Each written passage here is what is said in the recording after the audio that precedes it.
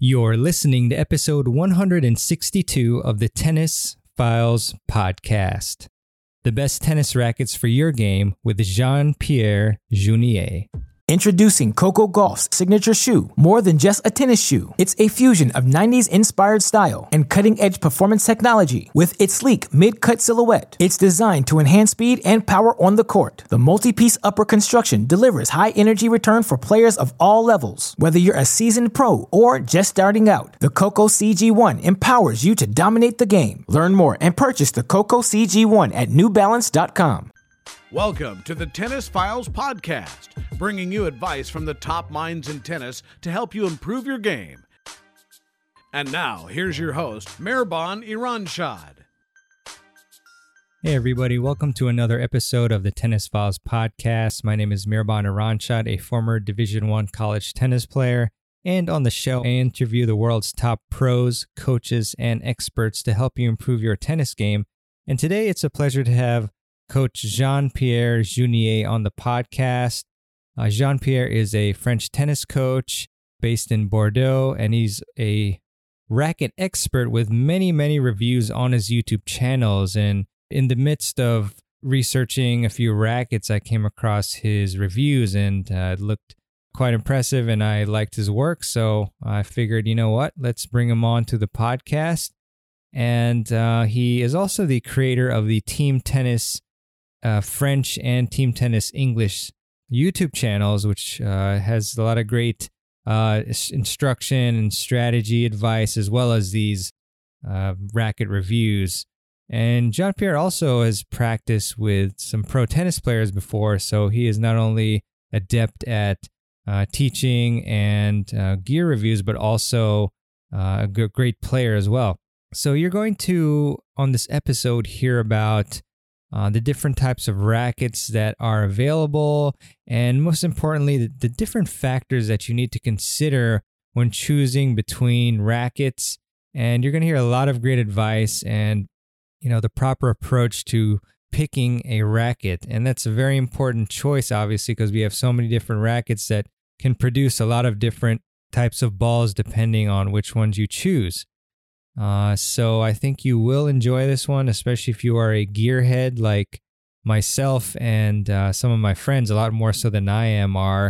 So yeah, that's about it. And we did record this episode live, as we did last week with Jorge Capistani. So you will hear some live interview elements and us answering questions. And if you're interested in joining in on those live episodes, then you can go to tennisfiles.com and then subscribe to my newsletter. You also get a cool ebook as a free gift, and then you'll hear from me whenever we have these lives going on, and obviously other content like my YouTube videos and podcasts and so forth. So, all right, with that being said, let us get into this interview on the best tennis rackets for your game.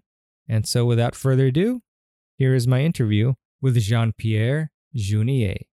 Hey everybody, I think we're live now, so really appreciate you coming in to join this very special live broadcast of the Tennis Files podcast. It's really a pleasure to have Coach Jean-Pierre Junier. I hope that I pronounced that correctly. Perfect. Not so bad. You're good.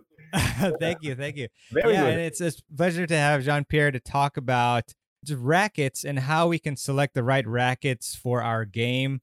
It's a very popular topic, and gear is obviously important, and every little bit matters in helping us to really maximize our gains on the tennis court. So I really appreciate Jean-Pierre coming on, and he is a tennis coach as well as an expert on YouTube, I would say, because he has a lot of great racket reviews and gear reviews, and also videos on technique and strategy and so forth. So, Jean-Pierre, how's everything going for you today?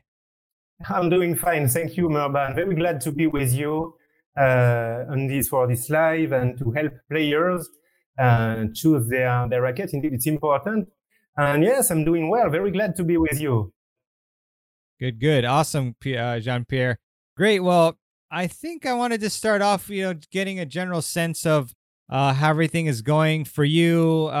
With tennis, I know it's obviously very interesting time, tough time, and I've asked my guests this. So, first of all, let us know where you're located, and then how tennis has been impacted by the pandemic. Well, for me, I live in a city very close to Bordeaux, which is usually well known for its wine.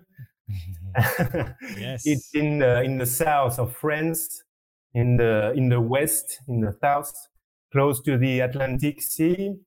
And indeed, it's a very special year because of this COVID.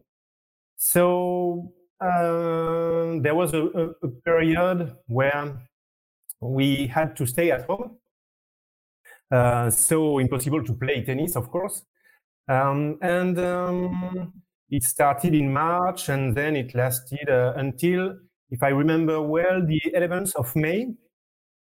And then from the 11th of May, we could start again playing tennis, if I remember well the date, with some rules we had to respect, to be careful. But to make it simple, it was possible to play tennis from the 11th of May.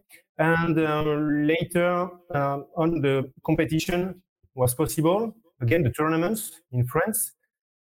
But, well, I don't know, because I don't play in tournaments. I don't play in competitions since a few years now. But I don't know if players go to competition. I think it's going to be a year very calm concerning competitions. Because, I don't know, it was something players, they stopped playing, they stopped competition. Maybe there is a kind of fear of going into competition because maybe some players still think they could catch this illness. I don't know, if you touch the ball and the other player touches the ball and he was sick, maybe he can transmit you the illness. I don't know, I imagine. But I think it's very calm because most of the time I receive a lot of emails talking about tennis rackets, which racket should I choose, and so on. And I noticed that I receive a few mails currently. So it seems everything is a bit calm concerning tennis. It's the opinion, the feeling I have. Yeah, no, I appreciate the kind of the background there about how tennis is going in France and Bordeaux. Great wine, like you said. And yeah, I mean, it's an interesting time, and I know there are a lot of us who we try to fill up our time with interesting things, and there are a lot of gearheads out there, myself included. So that's why I think it's really cool to have you on. And again, check out all the reviews that Jean-Pierre has done, and we'll have a link to his 2 YouTube channels. You actually have one in French and then one in English. Which came first, and then what was the inspiration for starting the second one? Well, first I made a website. It was in 2009, if I remember well, teamtennis.fr. And later, in 2016, I created the French YouTube channel for several reasons. First, I wanted to talk about the website. To be honest, I wanted some more people coming to my website. So I thought talking about tennis on YouTube and talking about my website is going to be interesting. And at the same time, I made the website because I like to share what I know about tennis concerning technique, tactics, and mental skills and physical training also. And especially concerning technique, I was always disappointed by the fact of using a website to talk about technique. It's not easy to talk about technique on a website and writing what you should do. For me, well, I did it because it's okay. I didn't have another idea, another way to make it. But then when video came and I was more used to the videos, I thought, yeah, that's the best way to give some technical advices, to use the video, because you show what players should do. So I was interested. I wanted to make to use videos to help players, because it's a really good way to help players, especially concerning technique. For the 2 main reasons. And I was a tennis teacher for 15 years, but now I'm not a tennis teacher anymore. I do another job completely different for many reasons. But I really like teaching tennis. I really like to help players. And for me, the website and the YouTube channel, it's a way to be in the tennis, to go on, help players. So it's also a way to continue teaching without being really on the court with real students. Yeah, but you are impacting a lot of real great people. So it's really cool that you've chosen. That's this nice. platform. That's really nice. Yeah. And then I don't remember in which year, but later I made an English channel. On my French channel, there are videos concerning racket reviews, technique, tactics, mental skills, a bit physical training. And on the English channel first, I made only racket reviews because it really takes time. So I thought, okay, I'm going to make an English channel, but only to talk about tennis rackets. And I always want to do more because I know people are interested in technique and so on. So I always say I'm going to make more videos in English concerning technique and so on. But I would like to do it. But if I find the time, I will try to do it. But in English, at the same time, there are so much content concerning tennis technique. I don't know, maybe I can bring something because I can talk about things a bit differently. But honestly, in English, there is so much content concerning tennis. It's different in French. In French, when I started the French channel, it was the reason I was watching what existed in French, and I thought about some things I could hear. I want to say something. There is something to do. I wanted to add something to what existed in French, but because there weren't many things. But in English, it's different. There is a huge content in English.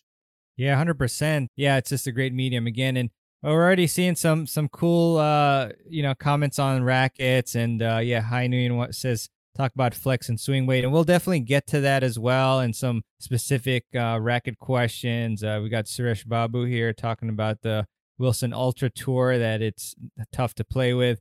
So yeah, let's just launch into the rackets, racket advice, and what advice you have for us on how to select the best rackets for us. So, and we'll get to the questions as I mentioned. So first off, what are the different types of rackets that we can venture out and test? If maybe you can categorize them for us and simplify it to make it easier. For most of the time, the category you can find, it's a control-oriented racket. Mm-hmm. It's rackets that are not going to be very powerful. Okay, when I talk about control, you must understand not much power. Okay, I don't talk because sometimes there is we can think about control and precision. For me, it's different. When I use the word control, I don't talk about precision. When I talk about control-oriented racket, I mean a racket that is not going to be very powerful. Okay, that's a category of racket with most of the time some characteristics that make them not very powerful.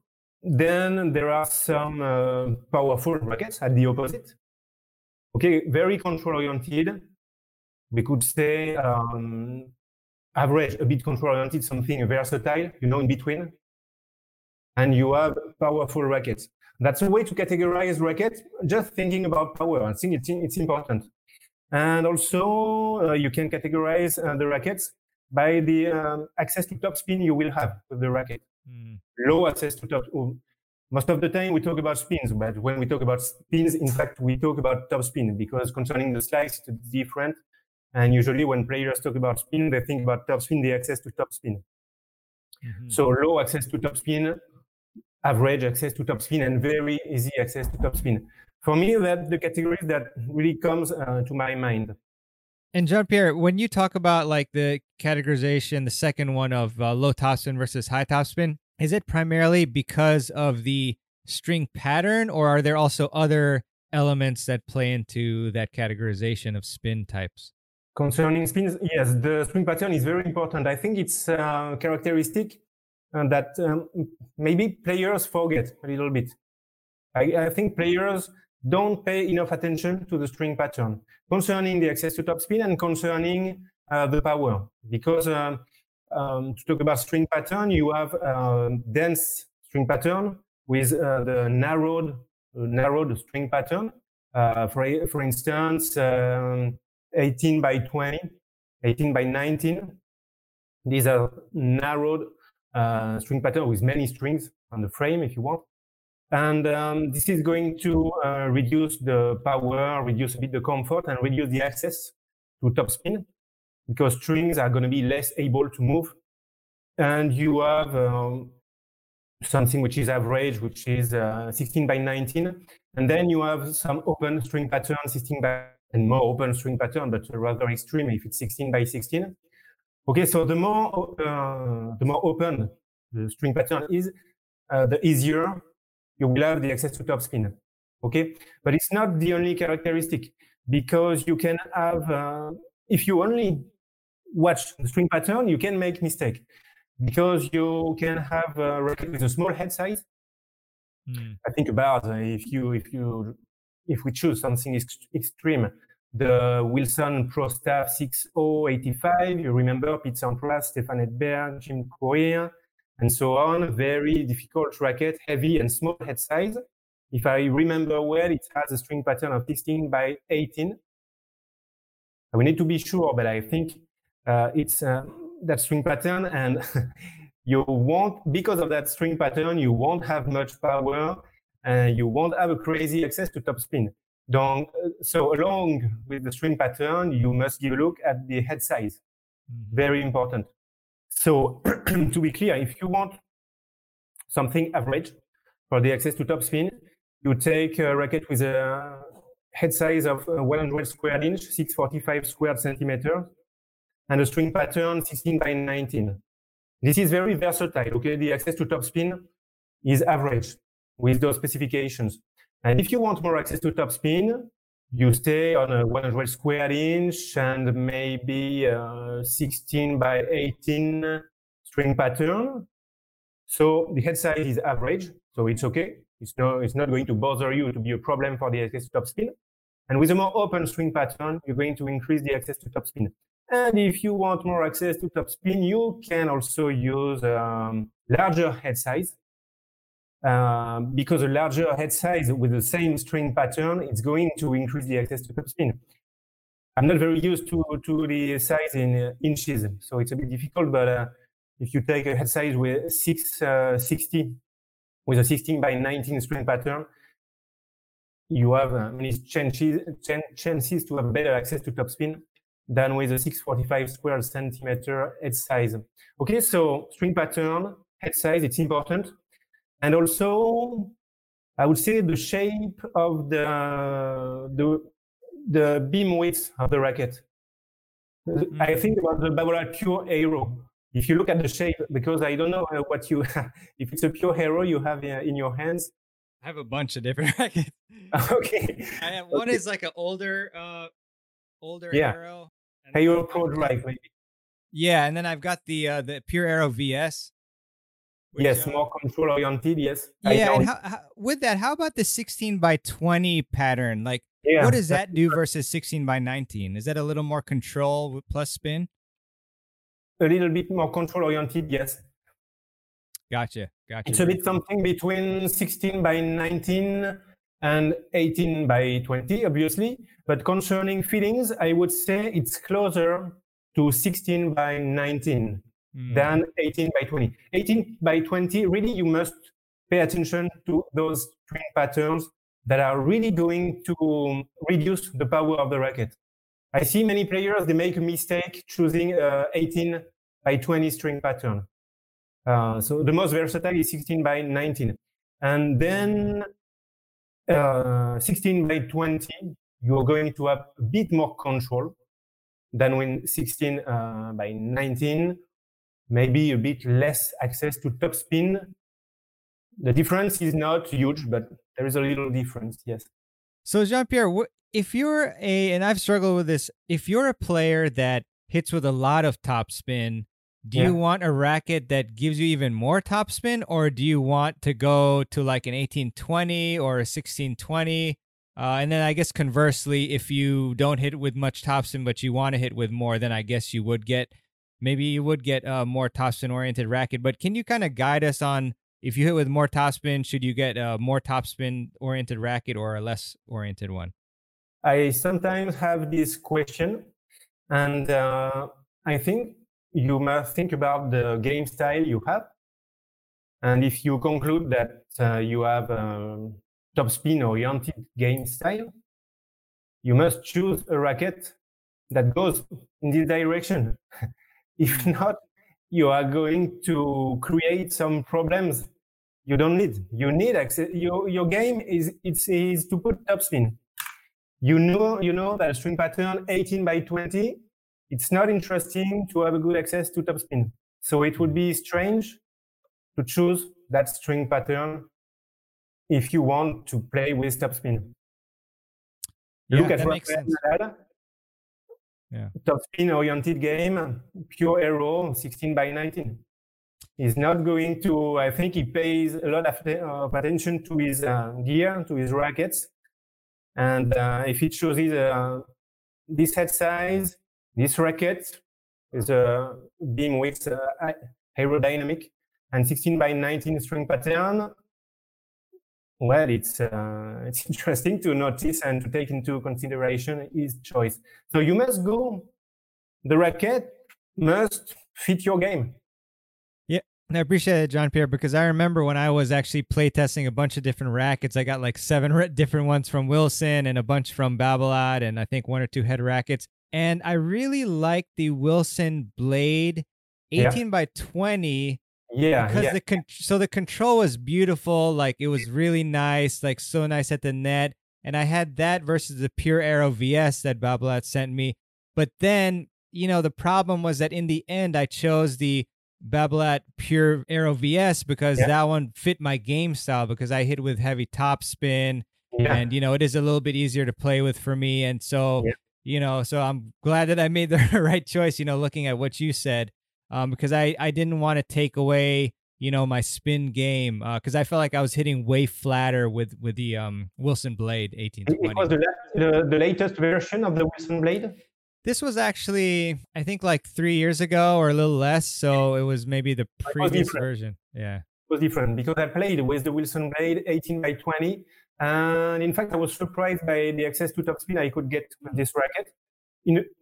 Indeed, it's not huge. Okay, you're not going to make a crazy access to topspin, but I was surprised and I really like the Wilson Blade, but the previous version, because I had a nice mix between power and control and access to topspin. Well, it was okay for me, but for someone who really needs an easy access to topspin, I understand it's not enough. But it was a bit head heavy. That's what I didn't like. And on the latest version of the Blade 98, especially the 16 by 19 and 18 by 20, it's really different for those who don't know. There is clearly less power, really, for me.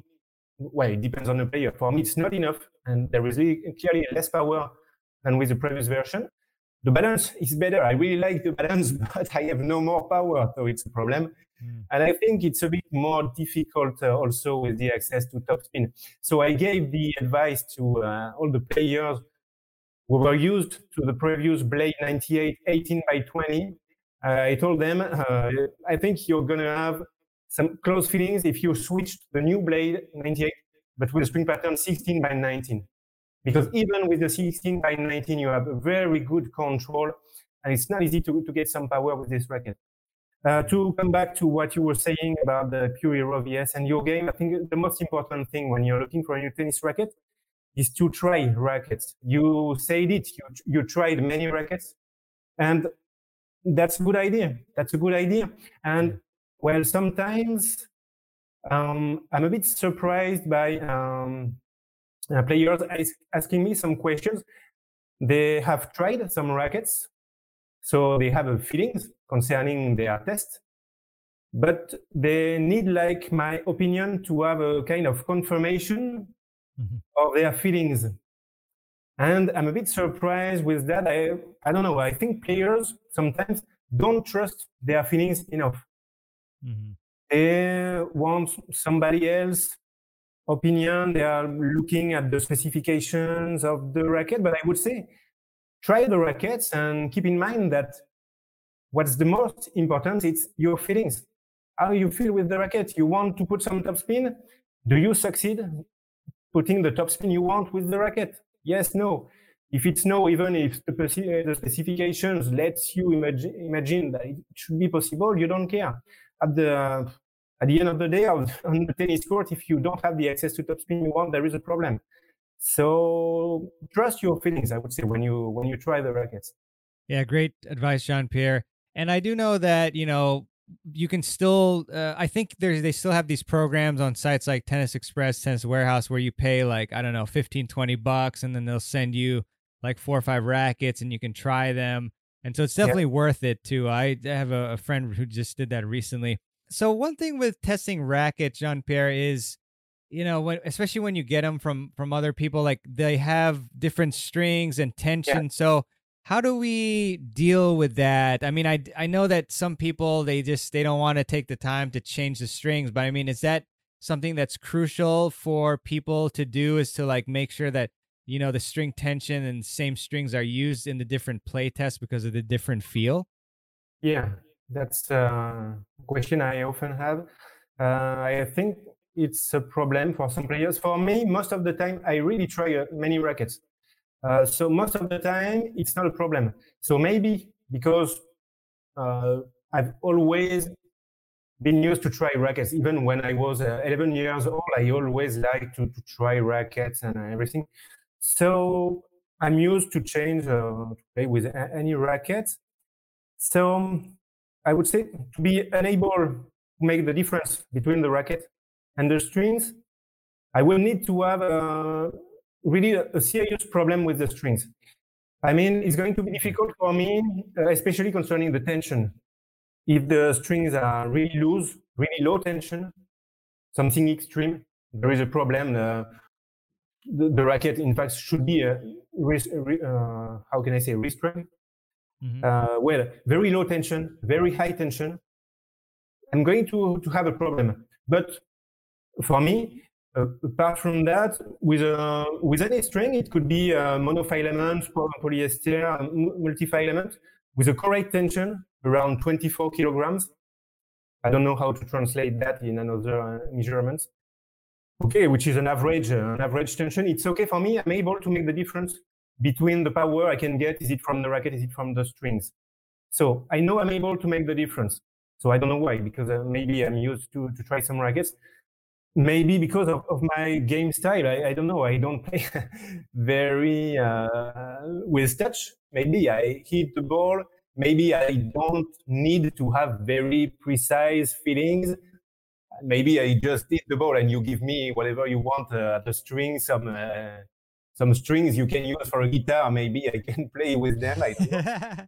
So maybe I'm not very difficult. I have no feelings though, so I can play with anything. And maybe some players will play in finesse, with doing a lot of drop, volley, drop shots. Uh-huh. Maybe they are going to feel the difference. They are used to a multi-filament, and if you give them a monofilament polyester, they are going to feel it's very rigid, very difficult. Anyway, what I can tell you, I never restrain a racket with my strings to test it. I take it as it arrives, and most of the time the tension is fine, and for me it would be the biggest problem. So as long as the tension is fine, I can make an opinion concerning the power and the feelings with the racket. Cool. Yeah. No, it's good to know. I mean, it is comforting because, that is kind of the fear that we'll have to just restring, put the exact tension and exact same strings. But, I think that in a lot of cases, as Jean-Pierre mentioned, we'll be able to tell, the differences between the different frames, irrespective of the strings, unless there's like a huge difference or some like crazy tension difference. What I notice is when you try some rackets, you receive a racket with a with a monofilament. Most of the time polyester. Mm-hmm. So there are not many differences. Not for me. There are not many big differences between polyesters. You can feel there is something different, but concerning the power, so it's going to be close, in my opinion. So if you try different rackets and all the rackets with the polyester with the tension which is close, I think it's going to help you have a rather clear opinion concerning the rackets. Got it. Very cool. Very problem. But once again, if you have very precise feelings, if you are really used to specific strings and you know you only like this one, maybe you should restring test racket with your strings if really you want to be sure of your feelings. Yeah, or maybe you narrowed it down. Yeah, thanks, Jean-Pierre. Sorry if I interrupted you. So we have a question in French, so I really do need your help. But basically, I think it's a question about weed rackets, and not the other weed. So I don't know what it is. So the comment says, how are you? Comment ça va? How are you? I hope you will talk about weed rackets. I don't know what a weed racket is. Okay. Yeah. It's I don't. We might have to do some research and email us later. But weed racket, obviously, it's a certain type of different brand, and I've heard of it, but I don't know much about it myself either. So I take it that. What's that? It's a brand.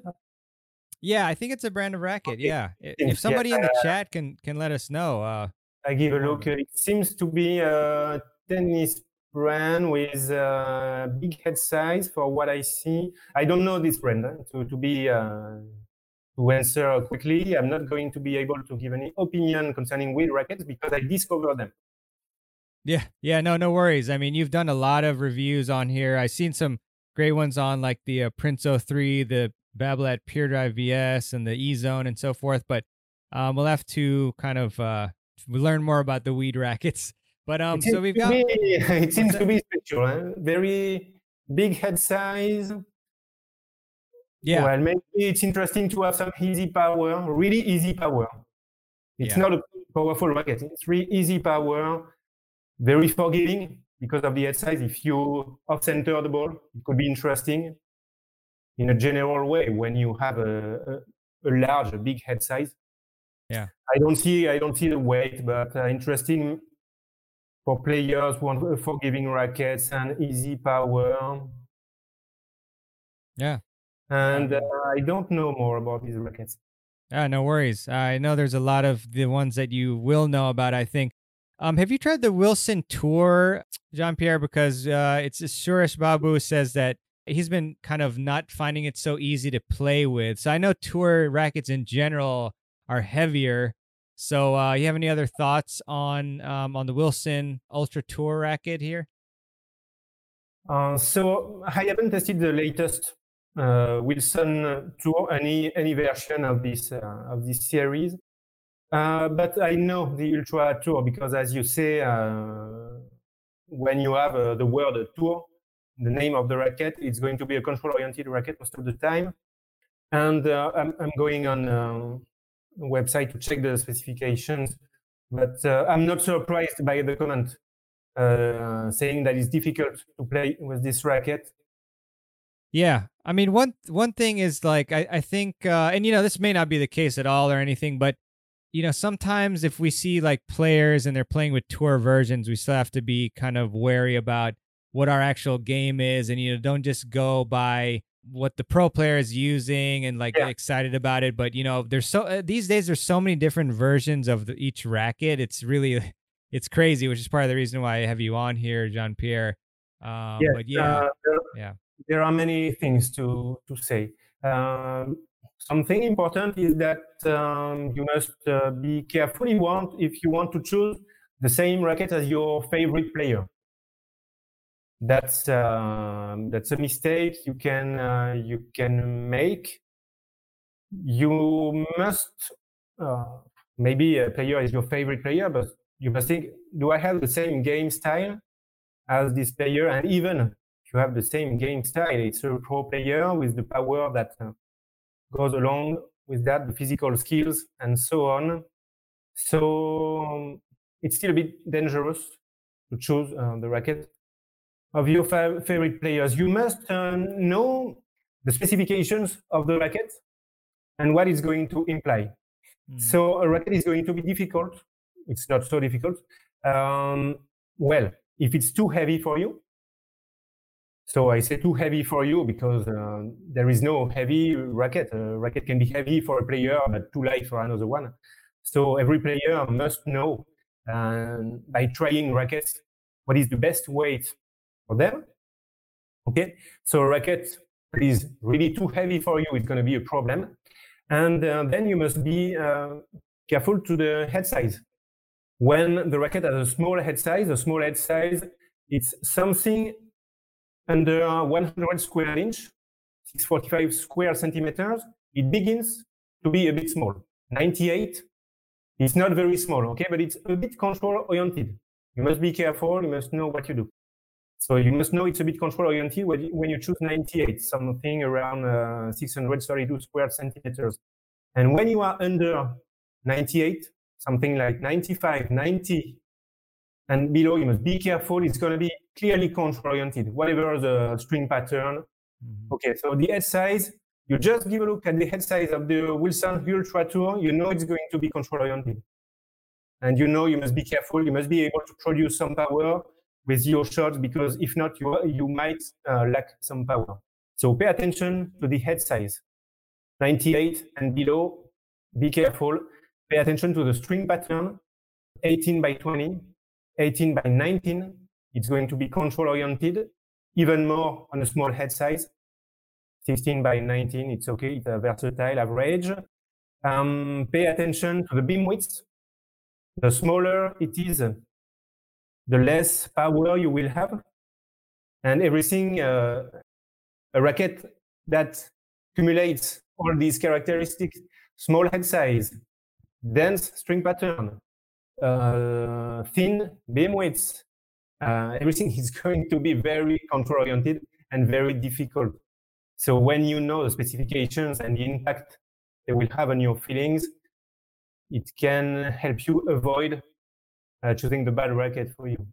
For sure. Thanks for that, Jean-Pierre. And so we have a couple of questions about flex. So the first one is about from Hai Nguyen. So, hey, what's up? Thanks for the question. So he says to talk about flex and swing weight. Okay, flex, there are many things to say. Fundamentals concerning flex and stiffness. So the more a racket is stiff, most of the time, the more it's going to provide power. But you must not take you must not only watch this characteristic when you choose a tennis racket. You must watch all the characteristics of the racket. And when you give a look at the stiffness, okay, it can give you an idea of what you can expect with your feelings, but don't just look at the stiffness. Well, high stiffness, more control, less comfort. Low stiffness, what did I say? More high stiffness, more power. That's what I said? Yeah, that's what you said. Yeah. High stiffness, more power. Low stiffness, less power, more control. There is an exception with the Wilson Clash. I use. I must about that. because it's very special. On the Wilson Clash, there is a very low stiffness, but you have a decent power with the Wilson Clash. It's not extremely powerful, but you have a decent power with the stiffness of the racket. So the Wilson Clash is a bit of an exception with its low stiffness. Concerning stiffness, so the higher it is, maybe the less comfort you will have. But it also depends on other characteristics of the racket. Because I remember I tried the Wilson Ultra, but the 100 square inch version, which has a high stiffness. I think it's 74, which is high as a stiffness. And for me, the racket was comfortable. So you must take some other things into consideration apart of stiffness. But most of the time, we say that high stiffness, it reduces the comfort, and low stiffness, it can increase the comfort. I don't know if it answers or the question concerning flex, or if you want me to... Yeah, no, that's perfect. How about swing weight? Swing weight. So it's a characteristic. Well, I didn't pay attention to the swing weight when I was playing tennis. I don't know if it's interesting for players to know that when I was playing tennis, because I don't play much lately compared to what I did before when I was younger. So when I played at my best level, which was it was my best level, I didn't care. I didn't know anything about the specification of the racket. The stiffness, the swing weight, the balance, the weight. I didn't know. I just picked some rackets. I played with the racket. Okay, this one seems to be okay. Okay, I take the racket. I didn't know anything about the specifications of the racket and the impact it could have on my feelings. On the good side, that was something good in the sense that I wasn't expecting too much from my racket to improve my game. I talk about it because for some players, but not every player, of course, maybe some players pay too much attention. They expect too much from the racket to increase their level. So I was at the opposite. I could have played with any racket. I didn't care. For me, it was my job and only my job, if I wanted to increase my level. And it wasn't, the racket was not a problem. But at the same time, it was a bit extreme as a position, because now when I think about it, I think, well, I shouldn't have played with that racket. It was too difficult. For a long time, I played, for those who know this racket, with the Head Prestige 600. Very small head size, Head Prestige, very control-oriented. And I think it was a mistake for me to play with this racket. Well, so I didn't know. So we were talking about swing weight. The swing weight, there are different weights for the racket. There is the static weight. When you take a racket in your hand, you take it, okay, with the handle like this, and you take it in front of you. In fact, you don't have an idea of the static weight of the racket. Well, to be clear, the swing weight, it's you take the racket by its handle and you move it a bit like you're hitting the ball. It's the sensation you have when you take a racket in a shop, for example, and you make some swings in the shop. And you say, oh, this racket, it seems to be heavy. In fact, you talk about the swing weight when you're doing that. When you want just to have an idea of the static weight of the racket, just the weight, you must hold the racket, but the point by which you hold the racket must be aligned with the balance point. Okay, if I just want to feel the weight of the racket, and if this racket has a balance point here, okay, I must hold the racket by this point. And like this, I have just an idea of the weight of the racket. I can also take the racket like this, okay? So the point by which I hold the racket is, of course, aligned with the balance point. And like this, I have an idea just of the weight of the racket. But as long as I take the racket like this and the head of the racket is in front of me, I can have the feeling that the racket pulls my wrist a bit down. And this is the idea, a bit of the swing weight, okay? So what can we say about the swing weight? The higher, so when you watch the values of the swing weight on the websites and so on, the higher the swing weight, the lower the maneuverability of the racket. It's important. When you increase the swing weight, you decrease the maneuverability of the racket. But if you can maneuver the racket, if you can swing the racket, it can help you gain some power if you increase the swing weight of the racket. Got it. So the higher the swing weight, maybe it's going to help you gain some power, but it could reduce the maneuverability of the racket, and conversely, with a low swing weight. Got it. Thanks, Jean-Pierre. So we have go ahead. Sorry. Precise question concerning the swing weight. I don't know if I have answered the question. Introducing Coco Gauff's signature shoe. More than just a tennis shoe, it's a fusion of 90s inspired style and cutting-edge performance technology. With its sleek mid-cut silhouette, it's designed to enhance speed and power on the court. The multi-piece upper construction delivers high-energy return for players of all levels. Whether you're a seasoned pro or just starting out, the Coco CG1 empowers you to dominate the game. Learn more and purchase the Coco CG1 at NewBalance.com. No, I think you did give a good description. It's kind of a general question, but we have one from Alok. Thanks for the question. So for existing elbow shoulder issues, is there a max flex value that one should be looking for? Once again, the stiffness is not the only characteristic you must pay attention to when you want to protect your arm. Concerning only stiffness, well, I have a shoulder injury, a very serious shoulder injury that in fact requires surgery. So I pay attention as much as I can, of course, to my gear and to my racket. And to be honest, I don't know the exact impact of the stiffness on the injuries. I know that we often hear that it reduces the comfort. So I don't know, but to not take risk, for me, I'm going to choose a racket that with a stiffness between 65. It could be lower than 65. In fact, it's the case of the Wilson Clash. But except the Wilson Clash, something average, you can say between 64, 65, and 69, 70. I would be careful with the stiffness above 70. Okay? But stiffness is not the only characteristic. I would just try the racket and see how it feels. I wouldn't choose a racket with a small head size. I would limit myself to 100 square inch because it helps for the comfort to have an average head size, 645 square centimeters. So I wouldn't go for a 98 because it's going to help me for the comfort. I would pay attention to the string pattern. In the past, I have played with blade 18 by 20. I wouldn't make the same choice now that I have an injury. I want something that provides some easy power. I don't want to be forced to produce big efforts, to find some power. I want the racket to help me get some power.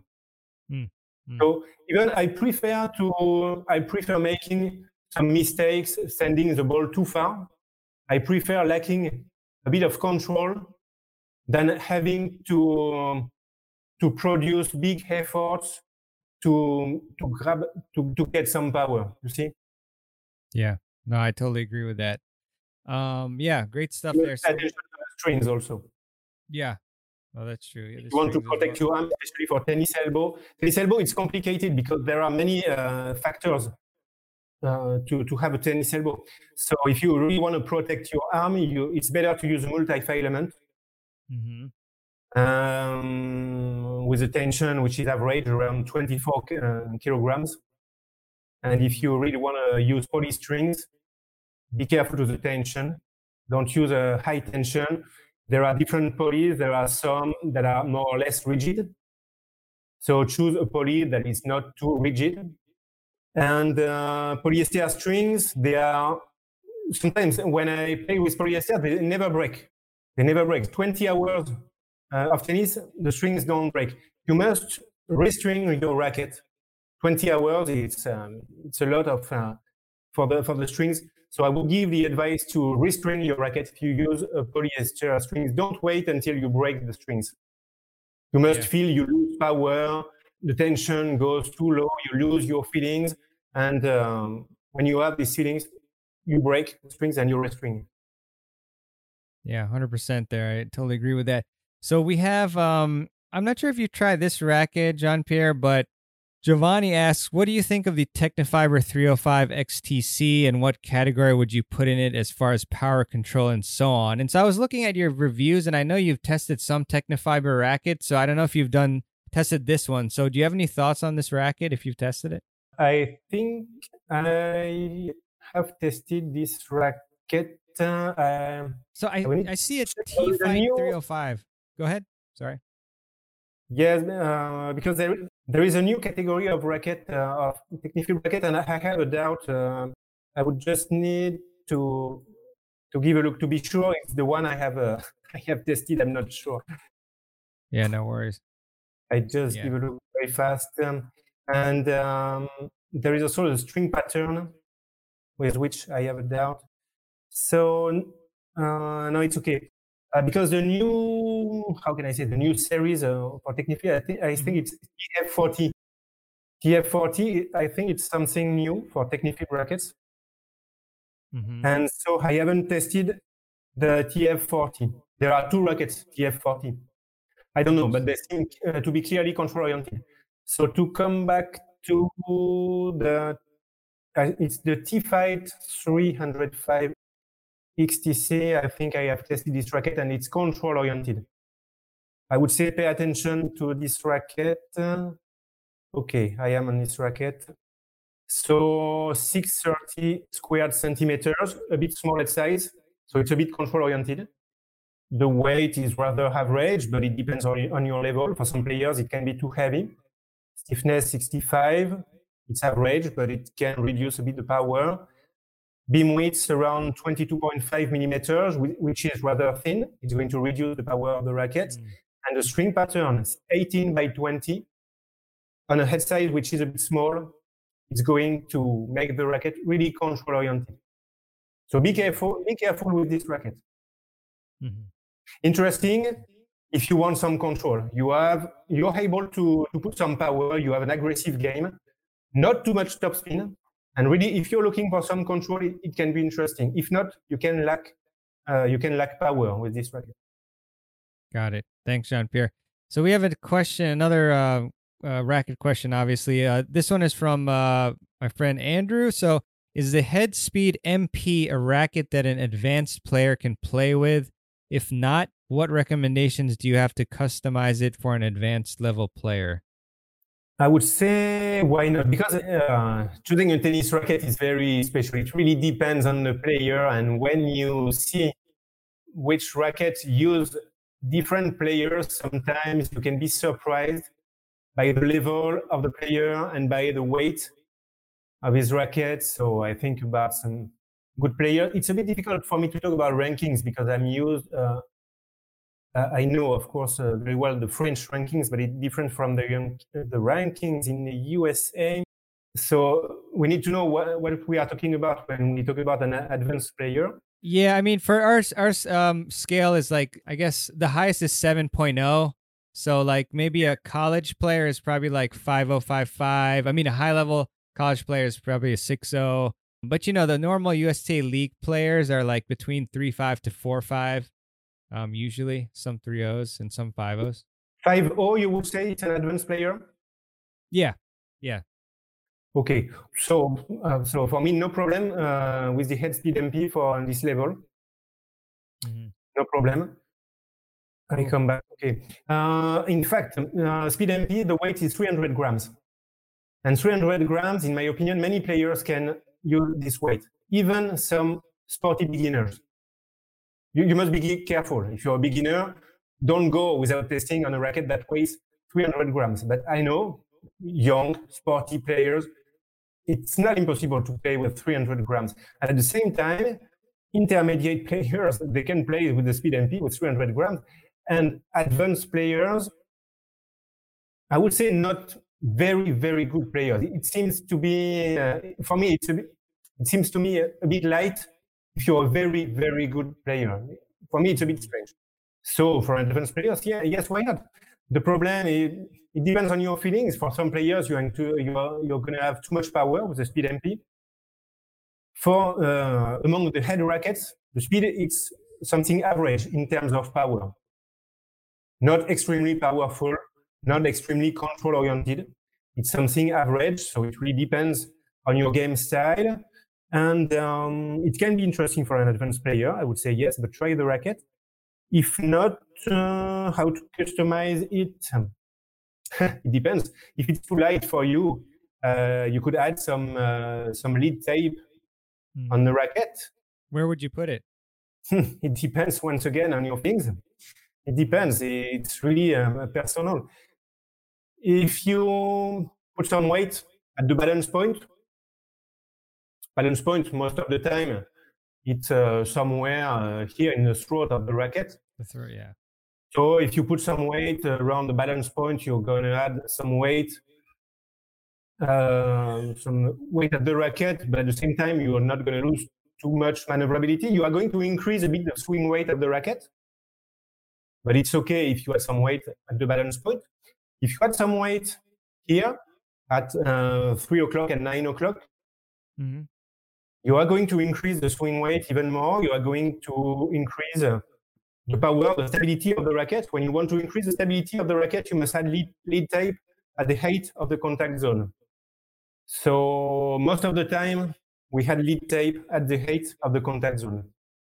And be careful if you had some lead tape really at the tip of the racket, because this is really going to increase the swing weight of the racket, and you are going to decrease the maneuverability of the racket. So I would say in the throat of the racket, if you want to keep a good maneuverability, or here at 3 o'clock and 9 o'clock.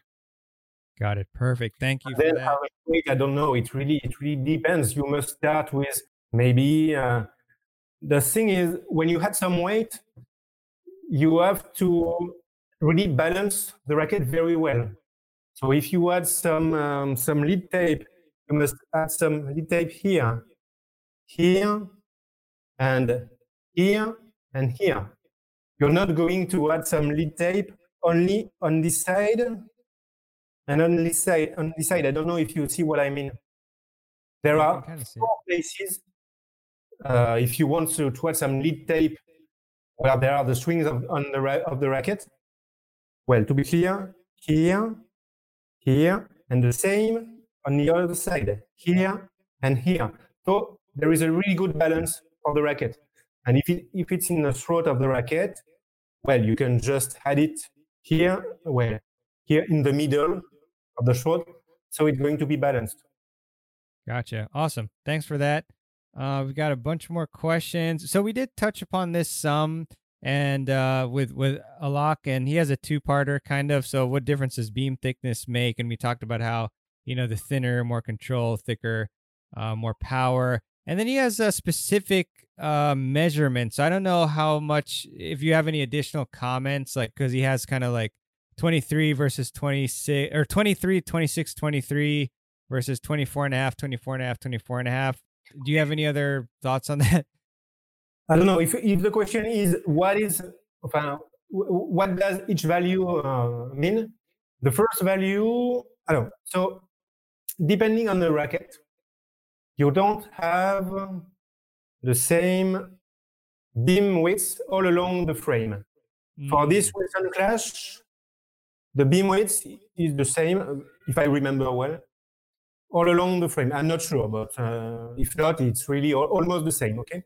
And on some other rackets, sometimes at the tip of the racket, there is a beam width.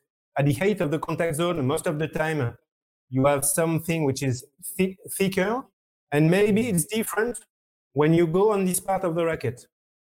So the beam width sometimes is not always the same. So the first value that you have, for instance, 23, is the beam width at the tip of the racket, 26, the beam width at the height of the contact zone, and 23, the beam width here at the throat of the racket.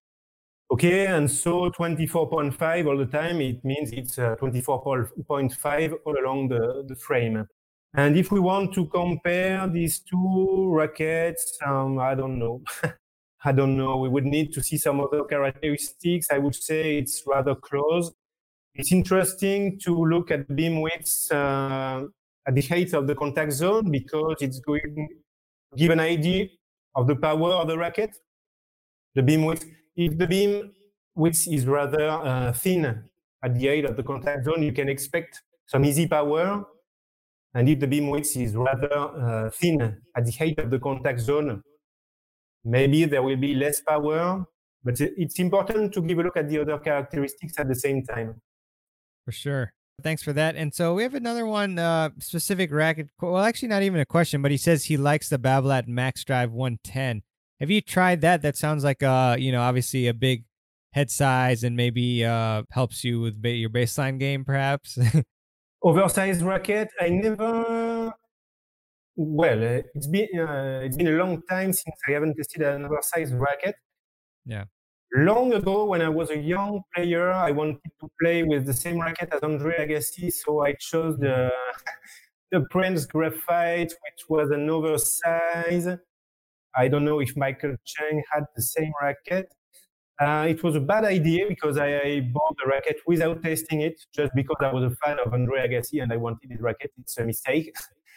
Once again, So with an oversize, you can expect more power, more forgiveness. If you off-center the ball, it's going to be more forgiving, better access to topspin. Most of the time, it's interesting to have some easy power, so maybe that's why you like this racket. A big head size, it reduces the maneuverability of the racket. Mm-hmm. So with a small head size, you have a very good maneuverability. When I played with the Prestige 600, I had a very good maneuverability, but it was difficult to produce some power. Mm-hmm. So sometimes it's a compromise you need to make between the characteristics of the racket. Yeah, for sure. And so, yeah, we Don had talked about or mentioned lead tape in his question, which we talked about. So I think we're good with that, Don. Any specific questions, let me know. And then Lisa asks, it's a cool picture here. How about rackets for juniors aged 12 to 14 hard court players? So that's a pretty specific subgroup there. So, I mean, any thoughts as to what direction they might want to go for this? These junior players on hard courts? 12 years old, most of the time it's the age when we begin to think if we shouldn't switch to an adult tennis racket concerning the length of the racket. We haven't talked about the length of the racket. For children, well, most of the time, for an adult tennis racket, it's 27 inches long, if I don't make a mistake, because I never talk in inches, in centimeters. It's 68.5 centimeters, and I'm almost sure that it is 27 inches. So for children, racket lengths are smaller. You have different lengths depending on the level of the kid and also on its size, which of course is very important. And most of the time, 12 years old, we can think about switching to, I would say, a 27-inch tennis racket. Mm-hmm. So it depends on the size of the kid. Most of the time, their size is around 150 centimeters. So it's interesting also to take into consideration the level of the kid. If he has a good level, I would say he can try to switch to an adult tennis racket, but which is going to be light, around 250, 255 grams unstrung. Okay, you must be careful to the weight of the racket. And if he's rather small, 12 years old, rather small, not a very good level, maybe beginners, why not? He could play one more year with a 26-inch long tennis racket, just to feel comfortable, to have a good maneuverability at the age where we can think about that. And then 13, 14, I think we can play with an adult racket, which is light, around 650, 660, 65 grams unstrung. Got it. Very good. Yeah, so it obviously deals. Some precise models in my head, but it depends on the level of the player. Yeah. But most of the time, I would recommend something that is not too extreme. So an average head size around 645, 100 square inch. An average string pattern, 16 by 19. So you don't take risk when you choose a racket like this. And if really the kid is really good, he has some power in his shot, maybe he can consider a racket with a smaller size around 98 square inch. Gotcha. Cool.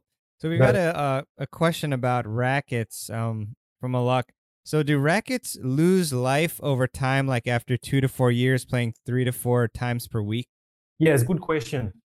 And not easy to answer. So what's interesting is to have in mind what makes a racket lose its qualities. So when you have a racket and you string the racket, it's very hard for the racket.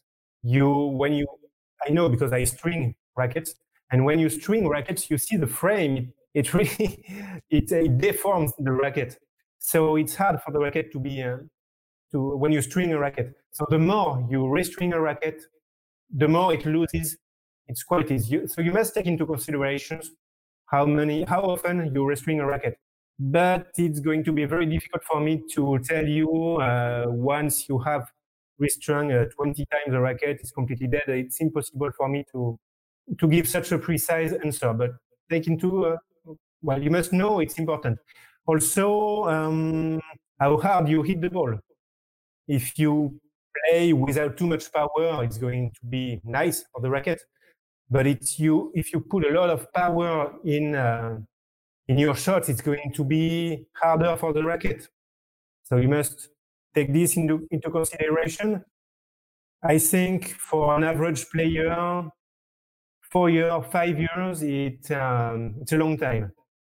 You can think about changing the racket after 5 years. But for some players, when I played a lot, I had to change my racket every year because I restrung all the time. I used to break strings a lot. So, and I played a lot. So when you play, sometimes the racket, it touches the ground on low balls, and you I don't know how to say, you scratch the racket, you lose some graphite and so on.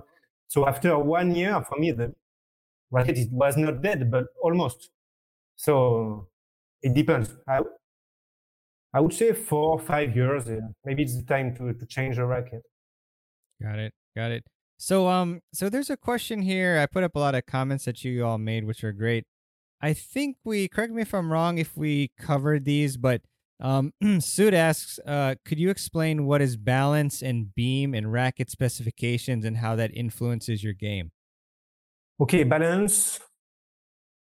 When you take a racket like this, for example, I'm looking for the balance point of the racket. I want the racket to be in balance on my finger. Yeah. And it's almost how the balance is measured. Well, of course, it's a bit more precise with some match instruments, but it's a bit like this. I'm looking for the balance point. Okay, it's almost there. So I have found the balance point. Then I measure the distance between the handle and the balance point. This distance. Most of the time, something average, it is 32 centimeters. Okay? 22 centimeters, it's rather neutral. And some rackets will have more weight at the tip of the racket. So we are going to say they are more head heavy. Okay? And some rackets have their weight more distributed in the handle of the racket. So we are going to say that they are more headlight. So this is going to, so we don't have the same measurements, of course, in France, and I know in the United States. So in the United States, I think you talk more about headlights, head heavy, 2 points headlights, 3 points headlights, and so on. And in France, we just talk about centimeters. Where is located the balance points in centimeters from the bottom of the handle. The more the balance point is at the tip of the racket, the more it can help you have some power, but at the same time, it's going to reduce the maneuverability of the racket. And the more the racket is balanced towards the handle of the racket, the more you will have maneuverability, but maybe it's going to be a bit more difficult to get some power from the racket. And also, you are going to decrease the stability of the racket. It's important also. Anyway, the heavier the racket is, the more headlight it's going to be. Most of the racket is like this. Heavy racket, headlight racket. And the lighter the racket is, the more weight you will have at the tip of the racket, because if you have a light racket, and if in addition there is no weight at the tip of the racket, it's going to be really difficult to have some power, to have some stability. Got it. Very cool. Thanks for that. So Brad asks, what is the best racket for older players with elbow issues? So I would say a racket that is going to provide some easy power. I would say at least head size 100 square inch or even more. Look for an oversize. It would be even easier. Oversize, it's going to be easier for the power. It's going to be more forgiving if you off-center the ball. So the head size, definitely, it's important. Take into consideration the stiffness of the racket. Like I said before, search for something maybe between 65, 70, something around that. String pattern which is not too narrowed, 16 by 19, it would be okay. The beam weights, if you choose an oversized racket, but with a very thin beam weight, maybe it's not the best choice. An average beam weight, I would say it's around 23, 24 millimeters. So at least this value, and you can choose even more if you want some more easy power. So pay attention to that. I would think about these characteristics. Yeah, because there are quite a few to choose from still with those parameters. And once again, pay attention to the strings also. Multi-filament is going to be more comfortable than polyester strings. Awesome. So we have a question from TTL Aqui, and we only have a few minutes left. We'll see how long we can go, but or if Jean-Pierre has to leave as well. But he asks, or he or she asks, does a low balanced racket, say 305 millimeters, partially compensate its heavy weight, 320 grams? Yes. Very interesting question. I didn't talk about that. So what's interesting is that you can have a racket which is rather heavy, which is the case with 300 grams and strength. But if it's headlight, you can have the feeling that finally it's not that heavy. And you can have a racket that is lighter, but if it's more head heavy, you can have the feeling that it's heavier. So that's important. Yes, there is a limit, of course, but you can have the feeling that a heavy racket is not that heavy if it's headlight. Got it. Very cool. So Alak asks, what are a few examples of some really good soft polys? Yes, not easy for me because I know strings less well than rackets. I give a look at a page, but they have some soft versions, like they have Tourbite Soft and Luxon ALU Power Soft. But I don't know. I haven't tested those myself.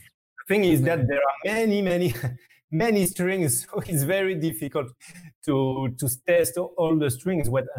I haven't tested so many strings, so it's going to be difficult for me. But maybe the Wilson Revolve, I played with the string, and it was comfortable. I played also with the Head Sonic. For me, it was fine.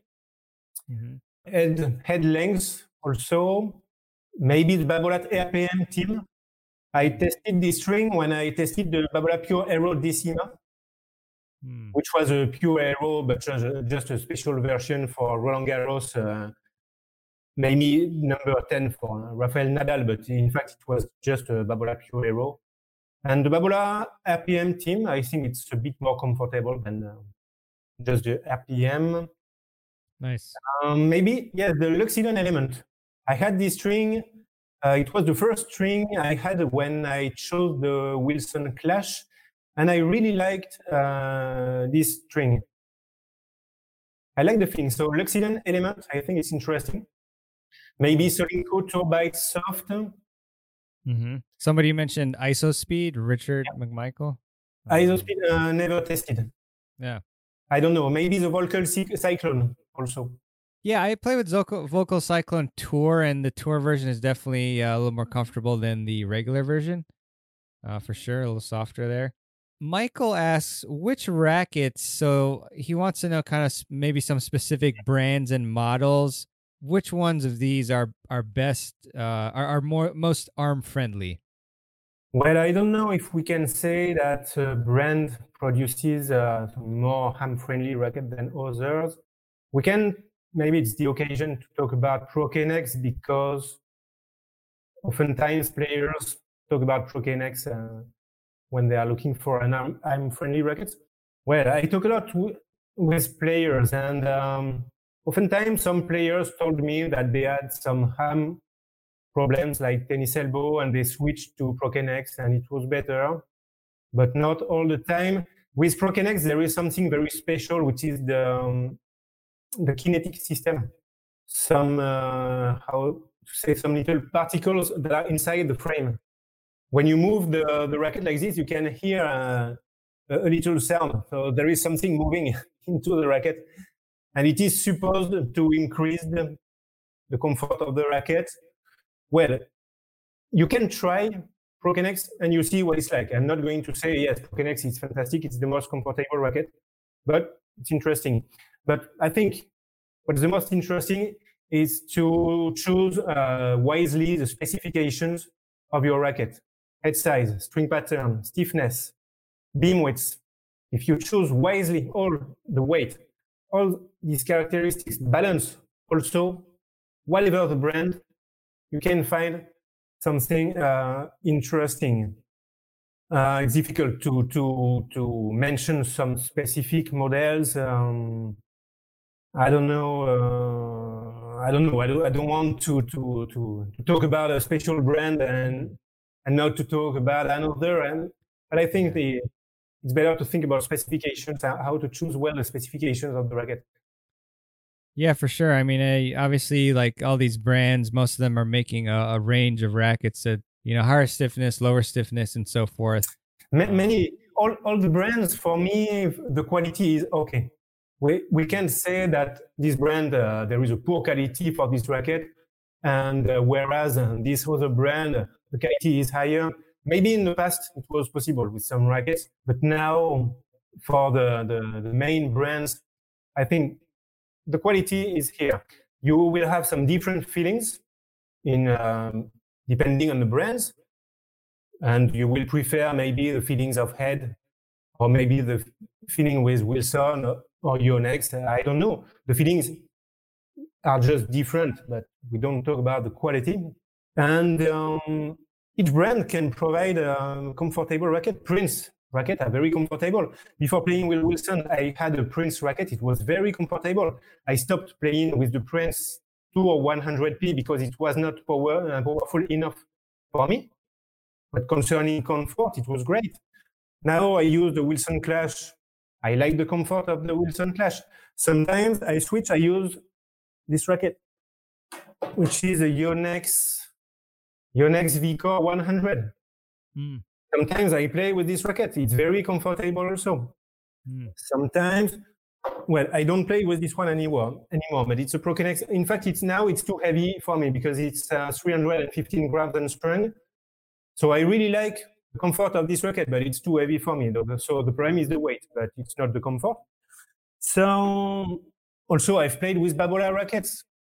Now they have increased the shock absorption, so you can also find some comfortable rackets with Babolat, with Head also, but you have to choose the good racket. Head Prestige is going to be difficult, but Head Speed, Head Extreme, Head Instinct, you can have some comfortable racket. Technifibre are the same. You can find in any brands, but choose wisely the specifications of your racket. 100%.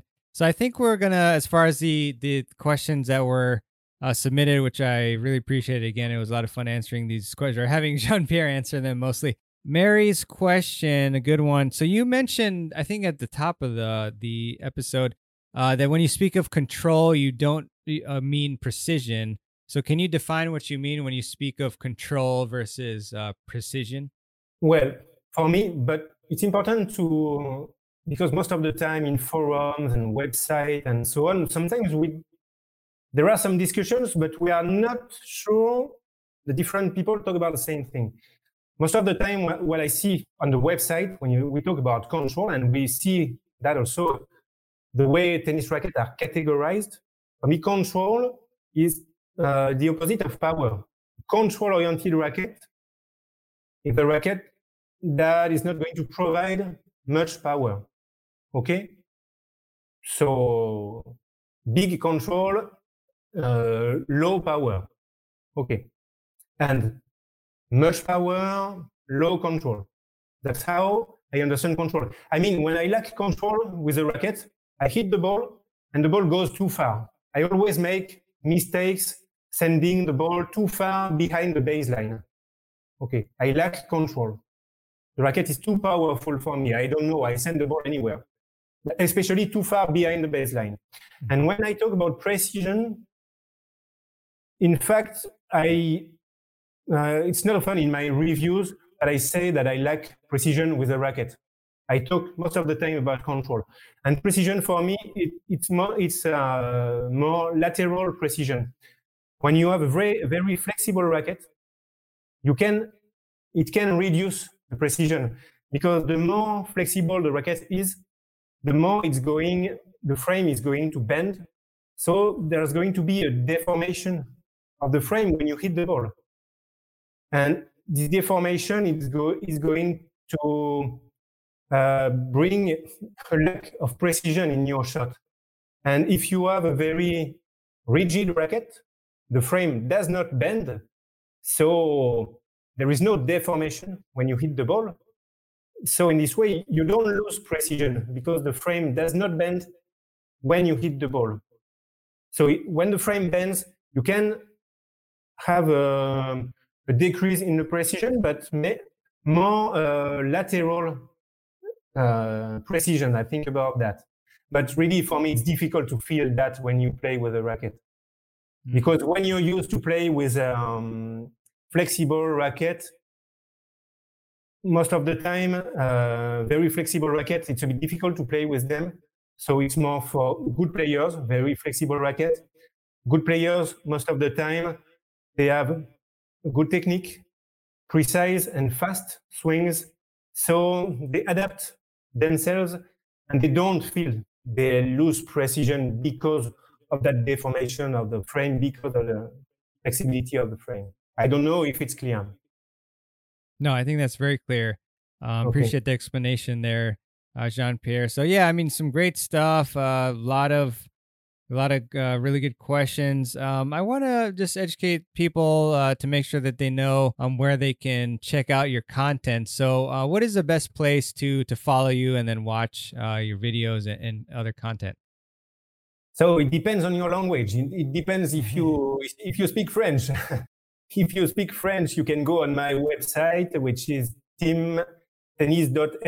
There is a dash between Team Tennis, but if you go on Google and you type Team Tennis, you will find the website, teamtennis.fr. Then there is my YouTube channel, same thing on YouTube, teamtennis.fr. You will find, I think most of the time, my French channel where there is most of my racket reviews. And there is also my English channel, teamtennis.fr English. I added English in the name of the channel. And so you have the latest reviews I have made. At the beginning, I only made reviews in French, but now I try to make the reviews in French and in English. Awesome. That's great to hear. And thank you for providing that. And we'll have these links, all the links to your website and YouTube channels in the show notes. What was that, Jean-Pierre? I will give you the links for. Perfect. I actually wrote them down. I think I should have most of them already. But so just to cap off, and again, great session. Appreciate it. We've got nice comments here. Thanks both for this live chat. Very informative. Thank you. To sum up, briefly the approach to finding the right racket for your game, what advice would you give us? I would say if the feelings you want with your racket are very important for you, you don't want to make a mistake, you must try some rackets. Okay? Even if you understand very well the impact of racket specifications on your feelings, which is my case, I know specifications of the rackets, I know I can make mistakes if I only watch tennis racket specifications. And I need to really try the racket on the court to see if it really fits my game. So it's interesting for you to know the specification of the racket, because there are many rackets on the market. And you are not going, if you want to try some rackets, there is a huge choice and you are going to be completely lost. So learn about the specification of the tennis rackets. what can I expect from a big head size, average, small head size, string pattern, stiffness, and so on. Everything we talked about. Then it's going to help you filter among all the rackets you will find. And then you pick up some rackets and you really try them on a course to see your feelings. Awesome. Well, yeah, I mean, that's the name of the game. Ultimately, you don't want to be in the position where you just look online and just click the buy button. You definitely want to. I know many players do that. It's risky. Risky. Yeah. There is a big part of luck if you do that. If you're a beginner, I would say that there is no problem because you have no feelings. You start. You are going to build your feelings. So if you're a beginner, well, pay attention to the weight, head size, take something average. It's okay. But if you already have some feelings and you know that with some rackets, you are not going to be able to play with them because you don't like at all, you need to try the rackets.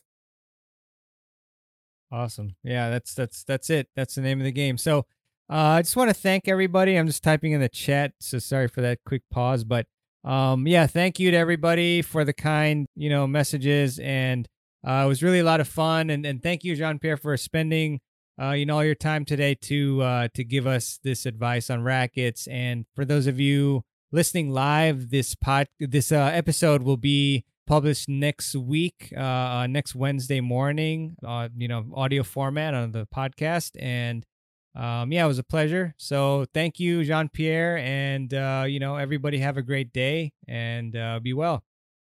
Thank you, Merban. I hope it will help players to choose their racket. And anyway, it was very nice for me to be with you in this live. Take care, everyone, and have fun playing tennis. Have fun. Yes, that's very number important. One. Number one. So, all right. Thanks, everybody. Take care. Bye. Bye. All right. I really hope you enjoyed my interview with Coach Jean-Pierre Junier. I really appreciate him coming onto the show and dropping his knowledge about tennis rackets and how we should best approach choosing them to help maximize our games. And I'd also really appreciate it if you would leave a review for the Tennis Files podcast, and you can do that in your podcast app of your choice that you use to listen to the show, particularly Apple Podcasts. It's a great place to leave a review, and also Spotify, Google Podcasts, etc. I find that Apple Podcasts seems to hold the most weight and number of people listening. I guess that speaks to Apple's dominance in the mobile phone game and electronics and so forth, computers. But in any case, I guess I have that kind of on my mind because I recently dropped my phone while on a run. So the screen's kind of messed up right now. I actually had a screen protector on for a year and a half and then got a little frustrated with them cracking more often than not and took it off for a bit and the actual screen cracked. So a little aside from the normal podcast route, but I'm sure some of you feel my pain. Hopefully not many of you. So use a screen protector. Find a good one. Especially when you're using your phone to record videos and things like that on court or train, it's a good idea.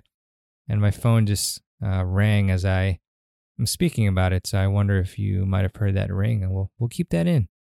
But yeah, I also will have all the links mentioned during the show on the show notes page.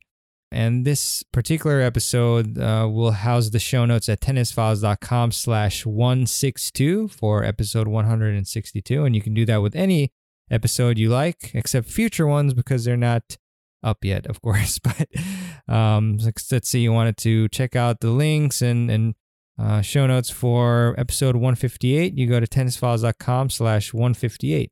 And I also would like to leave a quote for you as I do at the end of each show. And this one is by Unknown, at least as far as I can find. But the quote is, "If you want to go fast, go alone. If you want to go far, bring others along." And that's a great one that I just actually heard as well during my meditation session this morning. And I think it's a really great one. And obviously, when you look at all the great tennis players, they have great teams around them. I mean, even great amateur players and champions. They have great coaches and mentors and people around them and practice partners. So it's definitely a great approach to, if you want to go far, bring others along with you. All right, well, that is pretty much it for this episode. I really do appreciate you listening. And like I said, if you have time to leave a review for the show, if you haven't yet, then that would be very much appreciated. I actually want to highlight a really nice interview that I got, a really nice review that was submitted somewhat recently. I used to read a lot of these off, and I kind of took a hiatus on that, but here's one by Timmy Tennis 78. Just want to shout you out, and you said that I listen to almost every tennis-related podcast on the web. The Tennis Files podcast is among my favorites and one of the best available. Excellent mix of guests, coaches, pros, trainers, playtesters, and more. Check it out and you won't be disappointed. So really appreciate that, Timmy. Thanks a lot for leaving that review and the 5 stars and so forth. And I just really appreciate that, and I really enjoy interviewing the best minds in tennis and then bringing that knowledge to you. And it's a lot of fun for me, and especially with it bringing a lot of help to your game and tips and everything. And you never know which tip it is or a piece of advice or quote or saying that might actually really help your game a lot. So it's always good to keep trying to learn and to implement things above all, and then to try to improve every day. That's the name of the game, and that's what keeps life exciting. So, all right, thanks a lot for listening. Stay safe, enjoy yourselves, and we will see you on the next episode of the Tennis Files Podcast. Thanks for listening to the Tennis Files Podcast. For more tips to help you improve your tennis game, visit tennisfiles.com.